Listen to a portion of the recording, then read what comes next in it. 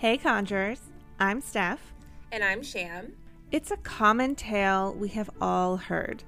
A woman meets a handsome and charming man in a bar and sparks instantly fly. As a matter of fact, it's how my own love story with my husband started. But for at least 4 women in the 1990s, meeting that handsome man in a bar was the beginning of their end. He was no Prince Charming. He was a monster in disguise.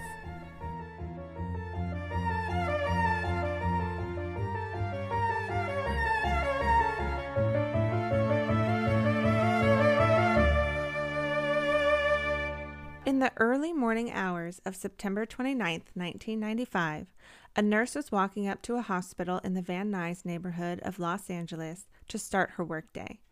Suddenly, out in the dark parking lot, she saw the silhouette of a man light a match, throw it in a truck, and take off running.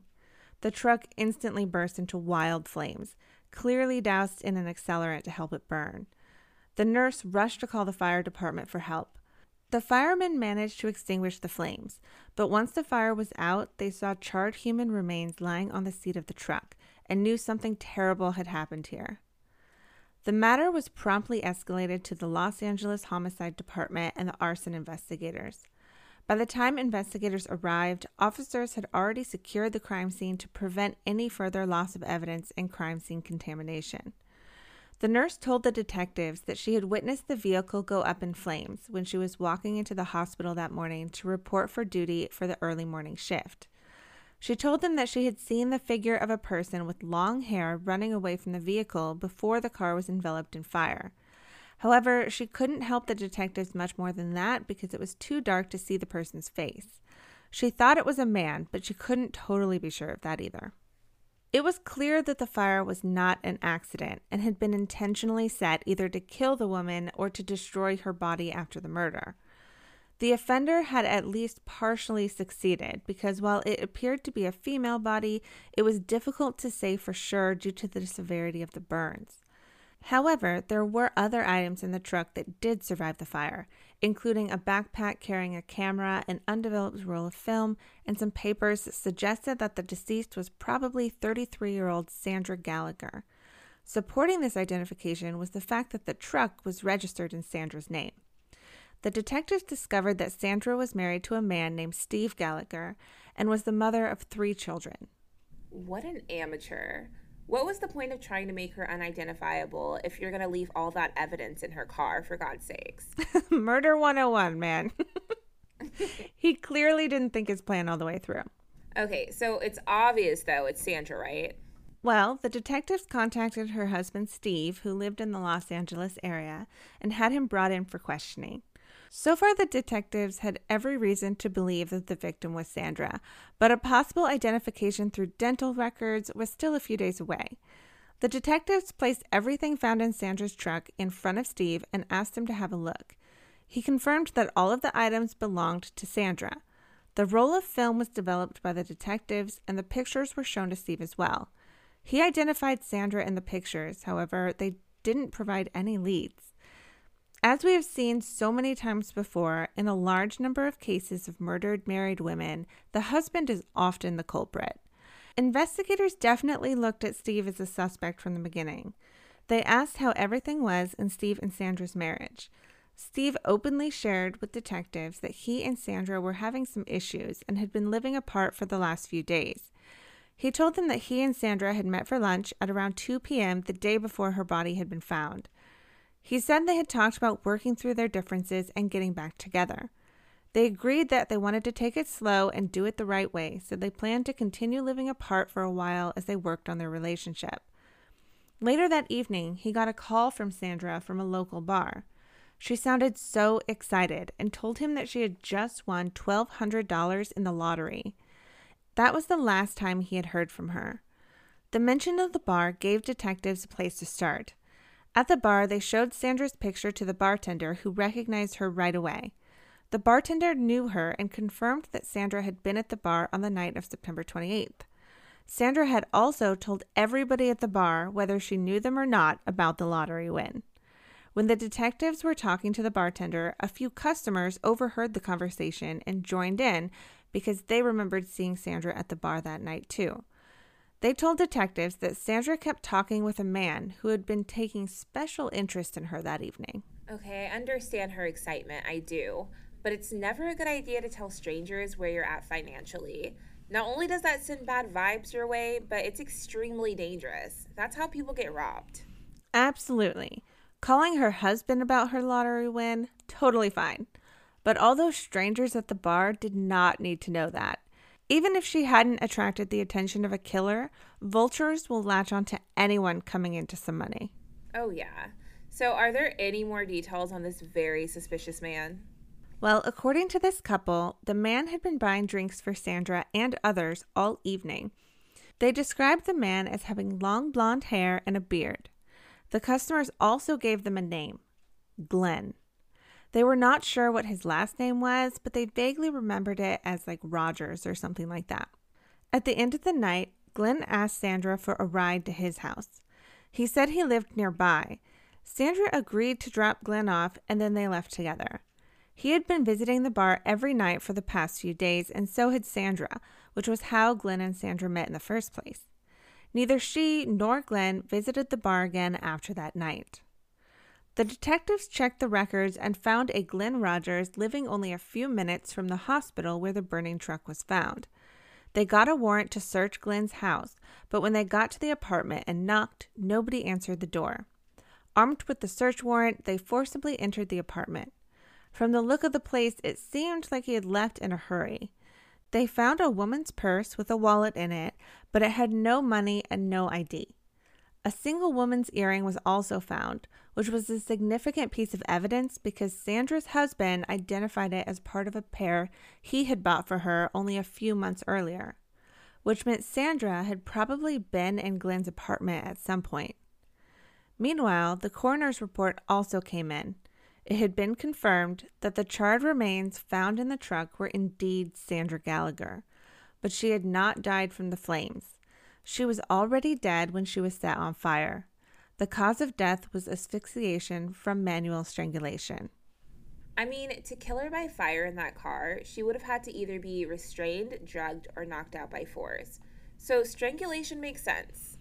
Yeah, the nurse never saw anyone struggling to get out of the truck, and given her earring in his apartment, it's possible he killed her there and just drove her body to that parking lot. So, what's the detective's next moves?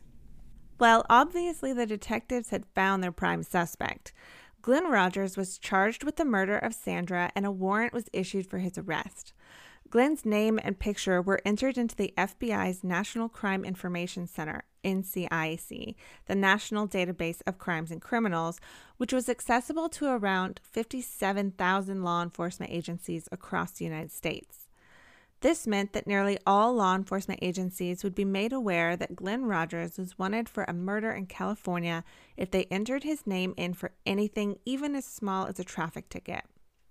The detectives were also actively looking for Glen, pursuing all leads. They knew that he frequented bars and did odd jobs, particularly in the construction business.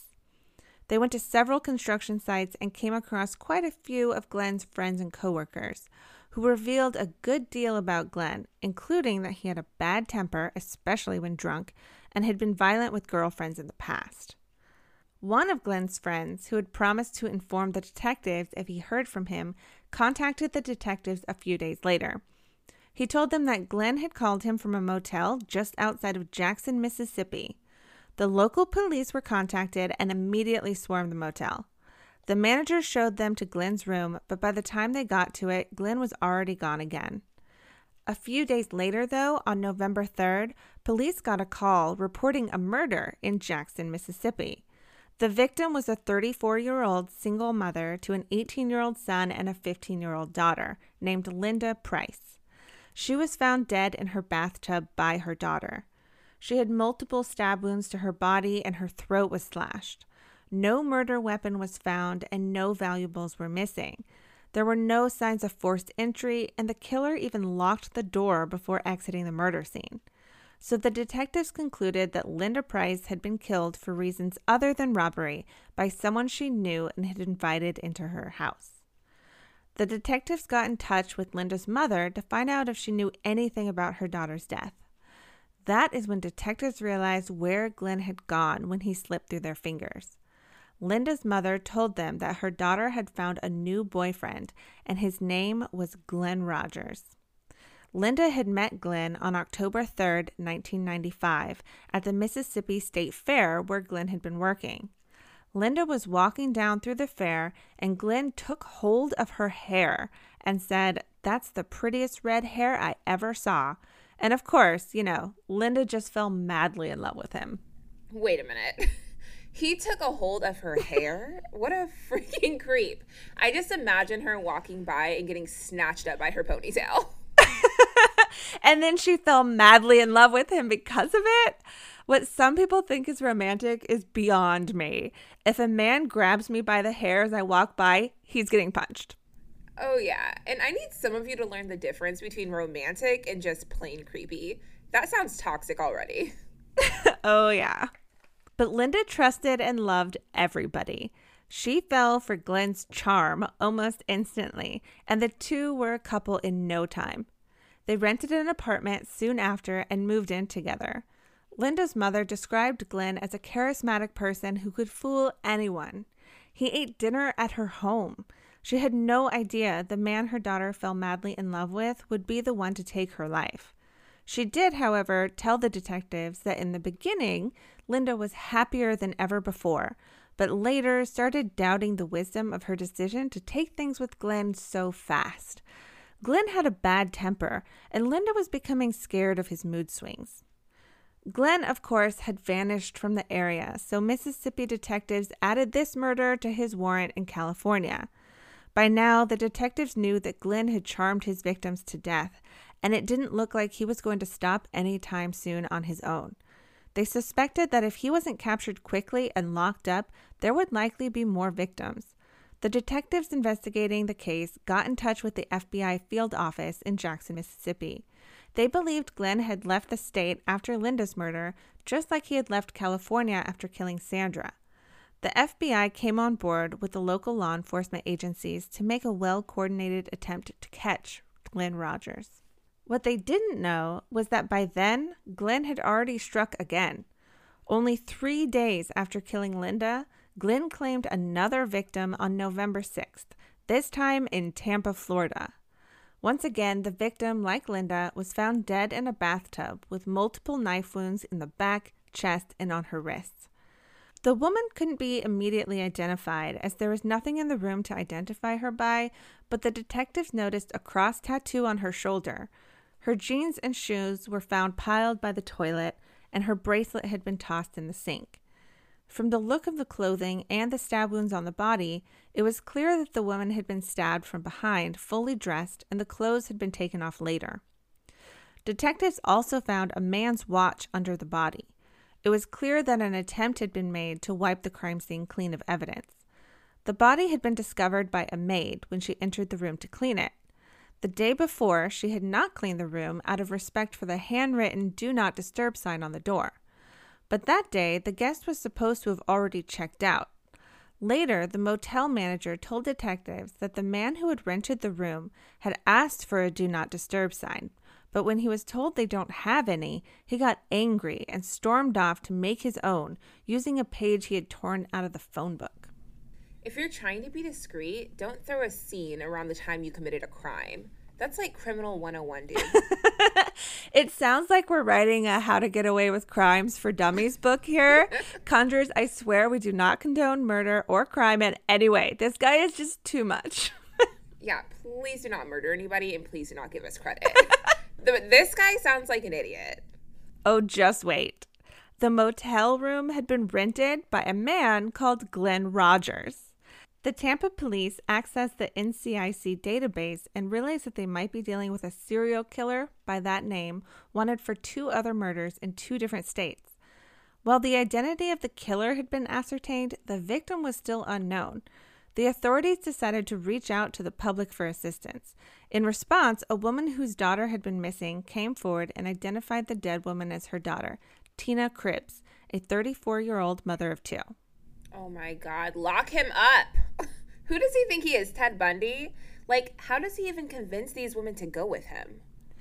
Well, on November 5th, 1995, Tina had gone to a bar called the Showtime Bar, where she met some friends and was planning to meet her mother, who was going to arrive a little later. Glen happened to be at the same bar that night and was very friendly with Tina and her friends, even buying them all a round of drinks. Tina seemed taken by him instantly. After a while, he asked if she could drop him off at the motel he was staying in. He assured her that the motel was nearby and Tina could drop him off and get back before her mother even arrived. Tina agreed but never returned. Her mother showed up and waited and sent several pager messages to her, but Tina never responded to any. That is when she reported Tina as missing. The detectives knew that Tina had driven Glen to his motel in her car, which was a white Ford Festiva, and it was the same kind of car that the motel manager had seen Glen loading his luggage into the day before he was scheduled to check out.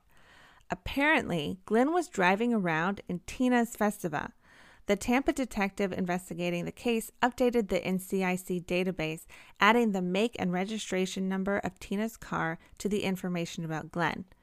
It was surprising to investigators that Glen was not trying to hide his identity at all and was openly driving around in the car of one of his victims and had been using his real name all along. I need him to rethink how he's moving throughout his crimes. TV stations put out details of Glen along with his picture and asked people to report if he was spotted. Hundreds of sightings were reported, one of which was a sighting at a Jackson, Mississippi motel reported by two different callers. The police immediately went to the motel and checked the room in which Glen had been reported staying in. They found a man who looked strikingly similar to Glen, but it was only a lookalike. They were looking in the wrong place. Glen was actually much further south at that time. On November 10th, homicide detectives in Bossier City, Louisiana, were rushed to a murder scene. Andy Sutton, a 37-year-old mother of four, had been murdered in her apartment. Like the earlier victims of Glen, Andy also had multiple stab wounds on her upper body and back. Andy's roommate had worked late the night she was killed and returned home early that morning. She told the detectives that when she stepped into the house, she heard Andy's door close and assumed that it must be Andy and her new boyfriend in the bedroom. She told the detectives that the name of the boyfriend Andy had met only a few days ago in a bar was Glen Rogers. The roommate had fallen asleep on the couch and was woken up to Andy's ex-boyfriend banging on the front door. He demanded to speak with Andy, so she went to the bedroom to tell Andy he was there. That is when she discovered the blood-drenched body of Andy under the sheets. Neighbors told the detectives that they had seen Glen leave in a white Ford Festiva. When the Louisiana detectives investigating Andy's murder ran Glen's name through the NCIC database, they discovered that the man was wanted for 3 other murders and had stolen a white Ford Festiva from his previous victim. Why would you ever take the car of your victims? That's like driving around in a huge red flag. Clearly, he's not the sharpest tool in the shed. But somehow he's still successfully killing these women in rapid succession and getting away before police can catch him. Glen needs to be stopped immediately. Local detectives investigating the case and the FBI were not getting any concrete leads. What was even more worrisome was the fact that Glen was killing at an alarming rate. Law enforcement agencies across the country spread the word about Glen through the media, and FBI initiated the process for adding Glen to its most wanted list to improve the chances of getting their hands on him. All they could do was try to predict his next move. The profilers at the FBI were aware that when people are in trouble, they generally prefer to be somewhere where they're comfortable. They dug deep into Glen's past and his family life. Police from his hometown were more than familiar with Glen Rogers. Shan will tell us about Glen's early life after this short break. Glen Edward Rogers was born on July 15th of 1962 to Edna and Claude Rogers in Hamilton, Ohio. He was the 6th of 7 children and reportedly never had a chance. When he was just a baby, he would sit and rock back and forth, banging his head hard against walls and furniture, never crying. While he was still in diapers, his mother once slapped him so hard he was unable to breathe and passed out. It had been alleged by his siblings that she sometimes held his head underwater during his baths, and frequently kept him tied to the bed in arm restraints. When he learned to free himself, he would reportedly eat the paint off the walls. When he was 12, Glen and his older brother Clay began drinking and experimenting with drugs. They robbed houses for money, and it's believed throughout their childhood they robbed nearly 200 homes. When caught, Glen was sent to reform school, but was sent home after attempting to commit suicide by overdosing on Motrin. When he was 15 years old, he met a 13-year-old prostitute named Debbie, and the two fell in love. In 1979, when Glen was 17, his dad suffered a life-threatening stroke that left him bedridden. Glen often dropped by to take care of his father while his mother went out. One night, he followed his mother and caught her at a bar with another man. Glen beat them both with a baseball bat. He then went home to put his father in the car and took him to the bar to show him what his mother had been doing. I mean, Glenn's mom doesn't sound like she's going to be awarded Mother or Wife of the Year anytime soon, but his dad probably could have done without seeing that. Yeah, his mom sounds like a terrible human being, but your dad's already suffering physically. Why make him suffer emotionally too? Exactly. Well, given his childhood, it's kind of textbook How to Create a Killer. What about the girl he fell in love with? Well, later that same year, now 15-year-old Debbie became pregnant by one of her clients. Glen knew it wasn't his son, but when the baby was born, they named him Glen, and Glen adopted him and gave him the Rogers name.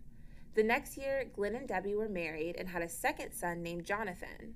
Their little family didn't live in bliss long, however. Glen became convinced that Debbie was cheating on him and followed her. He watched as she picked up a John, and Glen flew into a jealous rage. He beat her violently, kicking her in the vagina several times with his steel-toed boots. He wanted to be sure that no one else could have her. Debbie recovered with the help of corrective surgery, but mentally, she never got over it. Jesus. Yeah. And in 1985, Glen moved to Los Angeles, California with a new girlfriend, but still went to Kentucky to visit his brother Clay often. The two are well known throughout Ohio and Kentucky for their many cons and bad behavior. Glen wasn't known to make smart choices. He once went to the emergency room high on cocaine after injecting Budweiser directly into his veins. And Budweiser, out of all beers, you couldn't get a high-class beer. Right? Anyways, in 1989, Glen was dating a woman by the name of Joyce Arthur when he and Clay sexually assaulted her after a night of drinking. After the attack, Glen then stole her money and left town. He joined a traveling circus and met a girl in every town he came to. That's how he met Linda Price. During the years he was traveling with the circus before his murder spree officially began, he was suspected of several other attacks. Glen confessed to a bartender in January of 1991 that he injected whiskey into the IV of a man named Thomas Allen Wolsifer, who had recently died at a nursing home nearby, but the police never investigated the death. A 30-year-old prostitute named Carrie Gaskins was murdered on January 28th of 1992 and may have had a connection to Glen according to her daughter, but it was never confirmed. In 1993, Glen supposedly raped and murdered a prostitute by the name of Mary, but that was never confirmed either. In late January of 1994, one of Glen's brothers called the Kentucky Police Department to report the discovery of a body in a cabin in the woods owned by the Rogers family. The cabin was not used very often, which explains why the remains were able to lay there undiscovered for so long. By the time it was found, nothing but a skeleton remained. The police believed that the remains were 71-year-old Mark Peters. Mark had been missing for several months after last being seen by his roommate, Glen Rogers. The hands of the corpse were tied behind his back with a cord that matched the type of cord found in the home he shared with Glen. Due to the advanced decomposition of the body, the cause of death could not be determined. Except for a suspicion about Glen, who by then had moved to California, the police didn't have any suspects to question or leads to pursue.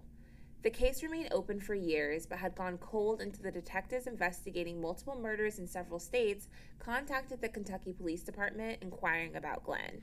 So he potentially killed even more people. The Kentucky police didn't seem to try very hard to find him regarding Mark's murder. Yeah, I don't necessarily understand the holdup either. They eventually got this guy, right? On November 13th of 1995, Glen Rogers paid a visit to his aunt in Kentucky, who kept her cool until he left, then immediately called the police. She told the police that Glen was driving towards Interstate 75 in a small white car. The police immediately rushed to the road they knew Glen would take to reach Interstate 75 and waited for him to cross at a suitable spot. Soon a white Ford Festiva drove past. The detective waiting in the car started following and drove up by the side of the car to have a look at the driver. The driver was indeed Glen. The detective fell back and called for backup. A police car stationed nearby joined the slow pursuit. Meanwhile, a few miles ahead, the police created a roadblock. Glen realized that he was being followed and sped the car up and somehow dodged the roadblock. The slow pursuit turned into a hot pursuit. They fired at his tires, but it didn't stop him. An officer caught up to him and tapped his car with a police car. He spun off the road and was taken into custody. In the car, the police found blood-stained shorts, a blanket, and the purse of a woman, among other things. The items found in the car linked Glen to the murders in Mississippi, Florida, and Louisiana. The investigators from all 5 states, Mississippi, Florida, California, Louisiana, and Kentucky, met in person and pieced together all the evidence and shared whatever information they had with each other. The evidence was pulled together and processed by the FBI's forensic labs to seal the case against him. Nice. I love that all the evidence they needed was just sitting in the victim's car he was driving. Made it super easy for them. Well, he practically handed them everything they needed. Agency cooperation between several states like that usually doesn't happen like that. Where did they decide to charge him first? Did they play rock, paper, scissors or something? After going through all the evidence thoroughly, the investigators decided that their best case against Glen was the Florida crime. Physical evidence against Glen in the case of the Florida victim, Tina Marie Cribbs, was overwhelming. There was Tina's car, which Glen had been arrested from. There were Glen's shorts with Tina's DNA on them. Then there was the registration slip Glen had signed in his own handwriting at the motel where Tina's body was found, and his fingerprints had been lifted from inside the motel room. Then there was the watch found in the tub under her body. Detectives were able to prove it was his. It was shown in one of the pictures of him with the victim, Linda Price. They knew they could put him away for life on that Florida case, but the other states' cases weren't as solid, evidence-wise. On May 7th of 1997, after 8 hours of deliberation, a Tampa jury found Glen guilty of murder in the first degree. And the next day, on May 8th of 1997, the same jury took 3 hours to recommend the death sentence, which was confirmed on May 11th of 1997. 2 years later, in 1997, Glen faced another murder trial in Los Angeles, California, for the murder of Sandra Gallagher. The prosecutors told the jury that on September 28th of 1995, Sandra and Glen left a bar and drove away together in Sandra's truck. A little later, there was a physical struggle between the two, perhaps due to an unwanted sexual advance by Glen. Glen strangled Sandra to death and set the truck on fire to destroy the evidence. The Los Angeles jury also found Glen guilty of first-degree murder and arson, and he was awarded another death penalty on July 16th of 1999. He told family members and friends before he was caught that he had killed dozens of women. There may be more that haven't been linked to him yet. 2 death penalties is good enough for me. He's off the streets forever. I mean, 1 death penalty is enough, but 2 is like, yeah, sir, we really don't want you here. I do wish we could link him to all the other people he might have killed, though.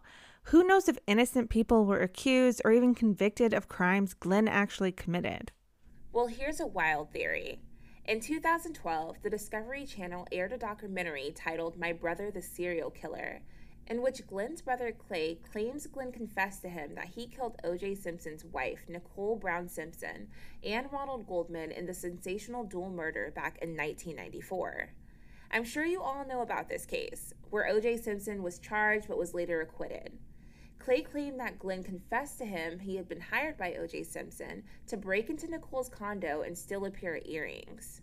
There's almost nothing in common between how Nicole and Ronald were killed and Glen's other victims, but given the questions raised in recent times by the independent investigators working on the case, there was evidence ignored by the investigators during the original police investigation.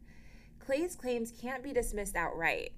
In fact, it's been proven that Glen used the ID of his previous victim, Mark's son, James Peters, when he first moved to California and was hired to do odd jobs around Nicole's house under that name. Wow, that's crazy. At first, I was like, yeah, right. But if he was actually in her house at some point. I mean, I'll forever believe OJ did it, but maybe it wasn't by his own hands. Nicole wasn't really Glen's typical target. We'll likely never know. So was he executed then? Glen Rogers, now 56, has been on death row since he was 34. According to the Death Penalty Information Center, the average time spent on death row in 2013 was 15 and a half years. His many appeals have all been denied. Glen Rogers remains on the Florida and California death row with no date scheduled for execution yet. Glen lured women to their deaths for no apparent reason other than his own twisted amusement. We know of at least 5 innocent lives taken by this cold-hearted psychopath, but there are likely many more that we don't know about. He was only caught because his family members did the right thing when he contacted them and reported it to police. He will remain behind bars until his death, which is exactly where a monster like Glen Rogers belongs. Just like this case, most crimes need the community's help to solve. For that, there's Crime Stoppers. Crime Stoppers is entirely anonymous, and the process of calling Crime Stoppers is simple. If you have knowledge of a crime, call 1-877-903-STOP, which puts you in contact with the Crime Stoppers Command Center. An operator will answer the phone and take down the information you wish to provide. They'll never ask for your name, number, address, or any other identifying information. You can also place a tip on the website from the Tip Submit button on the main page, or you can download the P3 Tips app. To view images, information, and sources from this case, visit our website at crimeandconjure.com. Research and writing for this episode was done by Stefan Sham. Editing of this episode by Denver Fortner Productions with music by Jordan Alina. Be sure to check out our Instagram at Crime and Conjure Podcast for our question of the week. Steph, what's our conjure tip of the week? Today we have a really simple and fun way you can bring magic into your day anywhere at any time. Simply focus on your intention and stir your drink, food, or special mixture clockwise to bring things that you want into your life. Things like productivity, happiness, positivity, creativity, and so on. Stir counterclockwise to banish things like anxiety, negativity, fear, or unwanted attention. Oh wow, you can literally do that anytime. If you're listening to this at work right now and that one coworker you can't stand is getting on your nerves, stir that coffee counterclockwise. We'll be back next week with another episode. Until next time, stay vigilant, conjurers.